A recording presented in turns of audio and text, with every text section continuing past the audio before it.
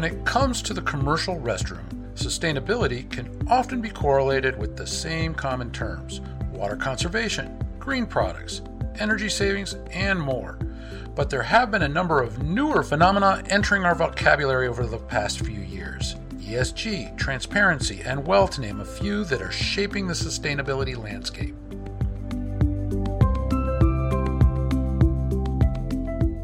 Welcome to Sloan's Commercial Restroom Reflections podcast, the show where we take a deep dive into the past, present, and future of restroom innovation. Recorded from Sloan Studios in our Franklin Park, Illinois headquarters, each episode will bring you engaging interviews from our team and other industry experts to keep you up to date on cutting-edge commercial restroom trends covering design, technology, sustainability, and much more. Let's get today's show started.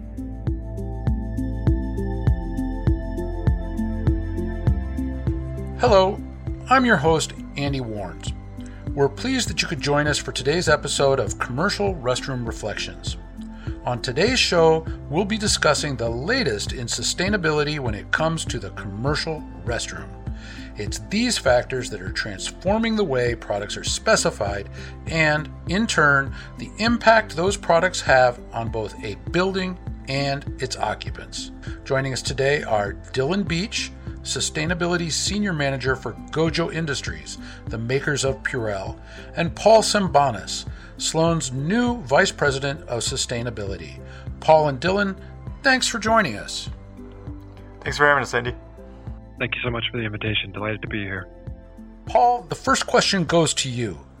Environmental, social, and governance, or ESG, continues to be adopted across a number of organizations. Can you speak to the importance of ESG and how Sloan is working to adopt it? That's an excellent question, Andy, and thanks for the introduction and everything that you're doing. ESG is all-encompassing, and as we know, organizations are trying to adopt practices and policies that are beneficial for the environment, social responsibility, and overall governance. And what we mean by E, S, and G is that environmental, we're talking about things that you've already heard in the news, like, for example, climate issues, carbon emissions, and energy conservation. And then when it comes to social aspects of it, we're talking about forced labor, human rights, diversity, equity, inclusion. And there's a whole lot of topics that fall under that social category. And then lastly, when it comes to governance, it's about how businesses are administered and how they comply with all the regulations in which they operate.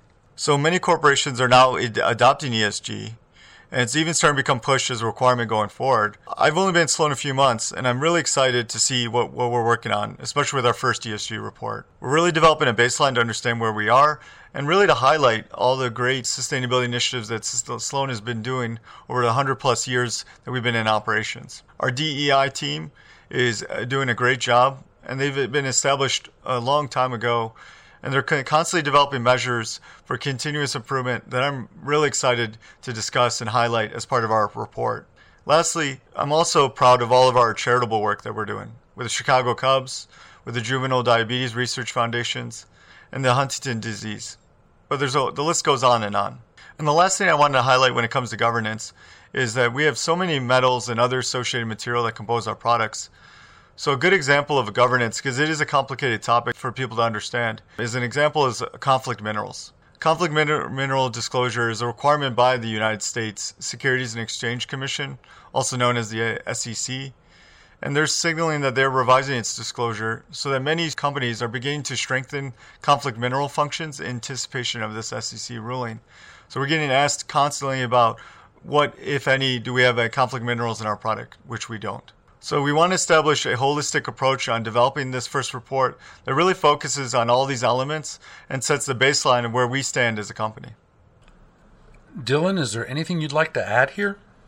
Yeah, thanks, Andy. To me, ESG is really about the identification, management, and progress reporting against material topics. While this framework and approach has existed since the Global Reporting Initiative, or GRI, was founded in 1997, it has become a hot topic now because investors see their opportunity to impact the space by using ESG as an investing lens.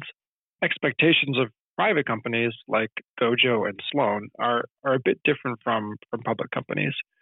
As a purpose-driven family enterprise, Gojo believes that becoming a more sustainable company is just the right thing to do. It's aligned to our company values, and what's more is sound management of ESG issues is just good business today. And increasingly, it's important to our customers. We've had public-facing sustainability goals since 2010, and we've done GRI reported against the GRI framework on and off since 2014.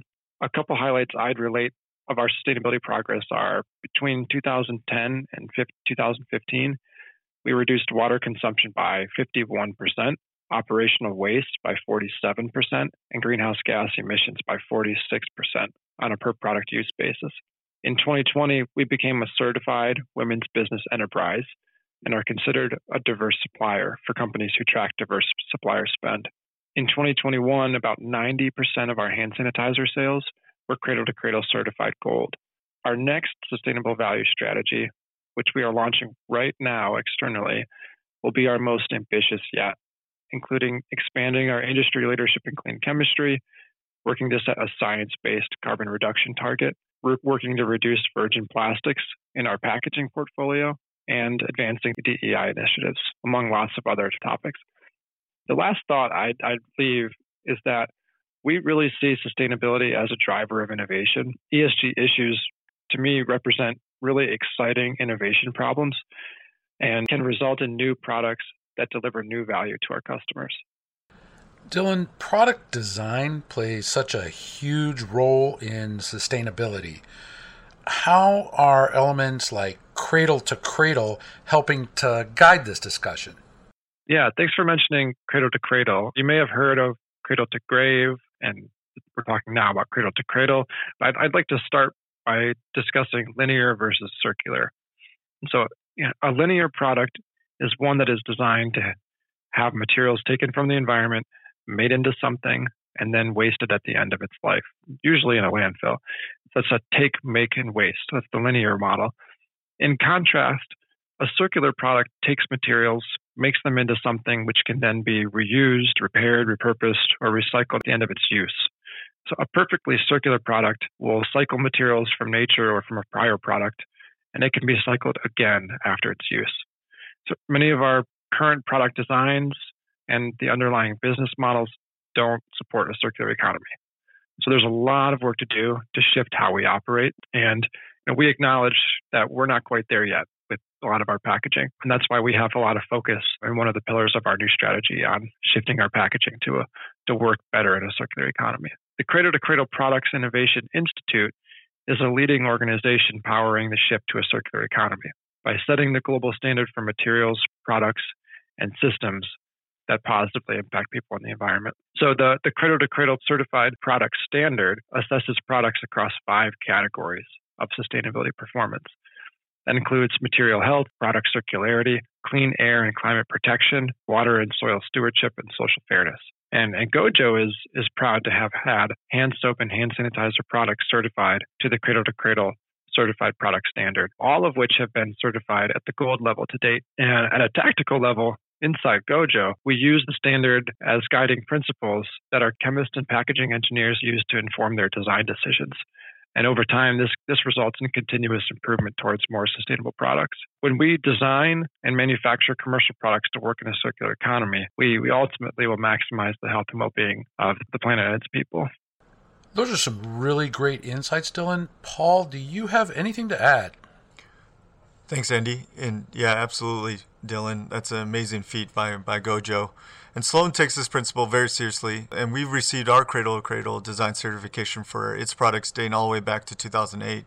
And Sloan's committing to emission reductions of our Scope 1 and 2 emissions by 2030, which is going to be aligned with science-based targets to meet the short term. And as a reminder for those who are unaware, Scope 1 are direct emissions within our operational control of an organization. Scope 2 indirect emissions generated from purchased electricity, heat, steam, or cooling. So many companies are now beginning to focus on their long-term targets, which include like net zero of their Scope 3 emissions. And Scope 3 emissions are all their emissions upstream and downstream through the value chain of their emissions. And this is why we've developed transparency reports to understand our Scope 3 impacts so we can offer carbon offsets, which are available on select Sloan high-efficiency products. And this helps our customers as they develop their net zero projects going forward. This embodied carbon in Sloan products is offset utilizing the Arbor Day reforestation credits, and these credits help plant trees in the Mississippi River Forestry Project. We're beginning to explore other different ways to offset that carbon as well. So we agree with Gojo and their stance in really making it more of a holistic approach when we're exploring our options with our products.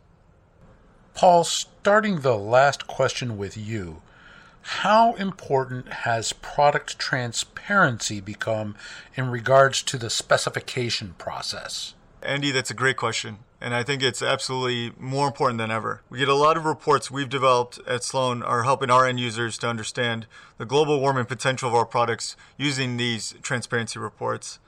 And this has been backed by a recent study by Ernst & Young that showed 80% of our global consumers believe brands must be transparent about their environmental impacts in their production of their goods and services.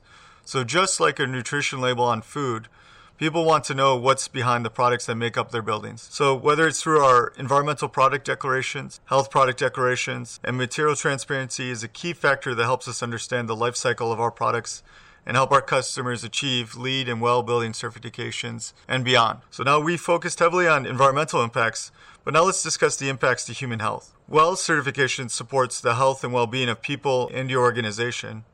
And this becomes increasingly important, especially after COVID, as we've seen the rise in demand for WELL, which now impacts over 17.3 million people in over 37,000 locations. And I want to give a quick reference to our past WELL podcast and encourage those people listening today to listen to it if they want to learn more about the WELL certification. Well, we're developing a new program. It's called Works with WELL Initiative, regarding how particular products can be used in alignment with WELL.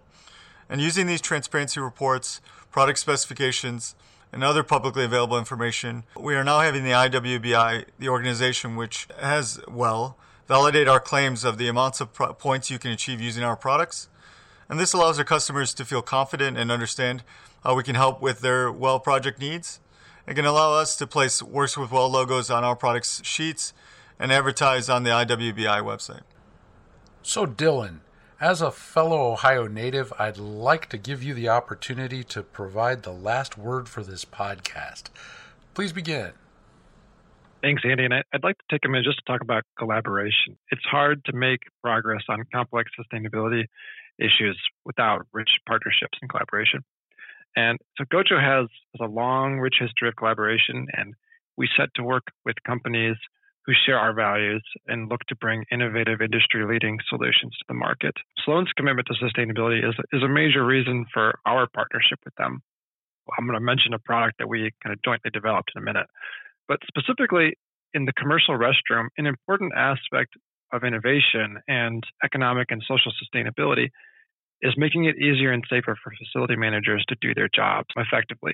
So a consistent challenge that we're hearing from every facility manager right now is around labor shortages. We'll talk briefly about this one product that can improve restroom workflow efficiency, giving facility staff more time for other tasks. But it also reduces safety issues from servicing the dispenser. The product I'm talking about is Sloan's new ESD 360 Top Fill Soap Dispenser. And that's equipped with Purell brand Ready Foam soap refills.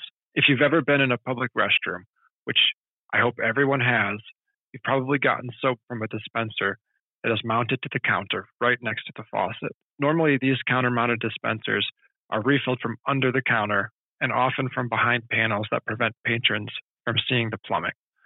And to get under the counter, sometimes facility staff need to remove heavy panels, which can break, causing damage, which is costly to the facility, and they can even hurt staff members. So next, the staff member needs to bend over, get down on their knees, or crawl under the counter, depending on the placement of the dispenser under the counter. And either way, it's time-consuming, it can be dirty, and it can create unsafe working conditions. The ESD 360 Top Fill Dispenser can be filled from the top, avoiding all of those issues. And so a staff member just connects the refill bottle to the medical-grade connections, and it refills an internal reservoir. It's a closed system, which avoids contamination issues that are often seen in bulk soap systems, and all of the Ready Foam soap refills are cradle-to-cradle certified gold and meet the LEED and WELL green cleaning credits. So we can't say enough about the connection and partnership with Sloan and how we brought this dispenser to the restroom together. We really love the connection to social sustainability. and how it provides a safe and cleaner work experience. Sustainability continues to evolve, and the commercial restroom is at the forefront for much of that innovation. Thank you once again to Dylan Beach and Paul Sambanis for joining us today, as well as to you, the audience, for listening in. Until next time, I'm Andy Warnes. Thank you for joining us on today's episode of the Commercial Restroom Reflections podcast. Sloan is the total solution for commercial restroom specification and has been in operation since 1906. After ushering in the modern plumbing era with a Royal flushometer, Sloan has grown to manufacture an entire integrated lineup of water-efficient products throughout the restroom, from flushometers and faucets to sink systems, soap dispensers, urinals, and much more, all while delivering cohesive design. If you like our show and you want to learn more, please subscribe at Apple Podcasts, SoundCloud, or Spotify, and visit our website at sloan.com to catch up on our latest innovations in product performance, sustainability, and design. Thanks for listening.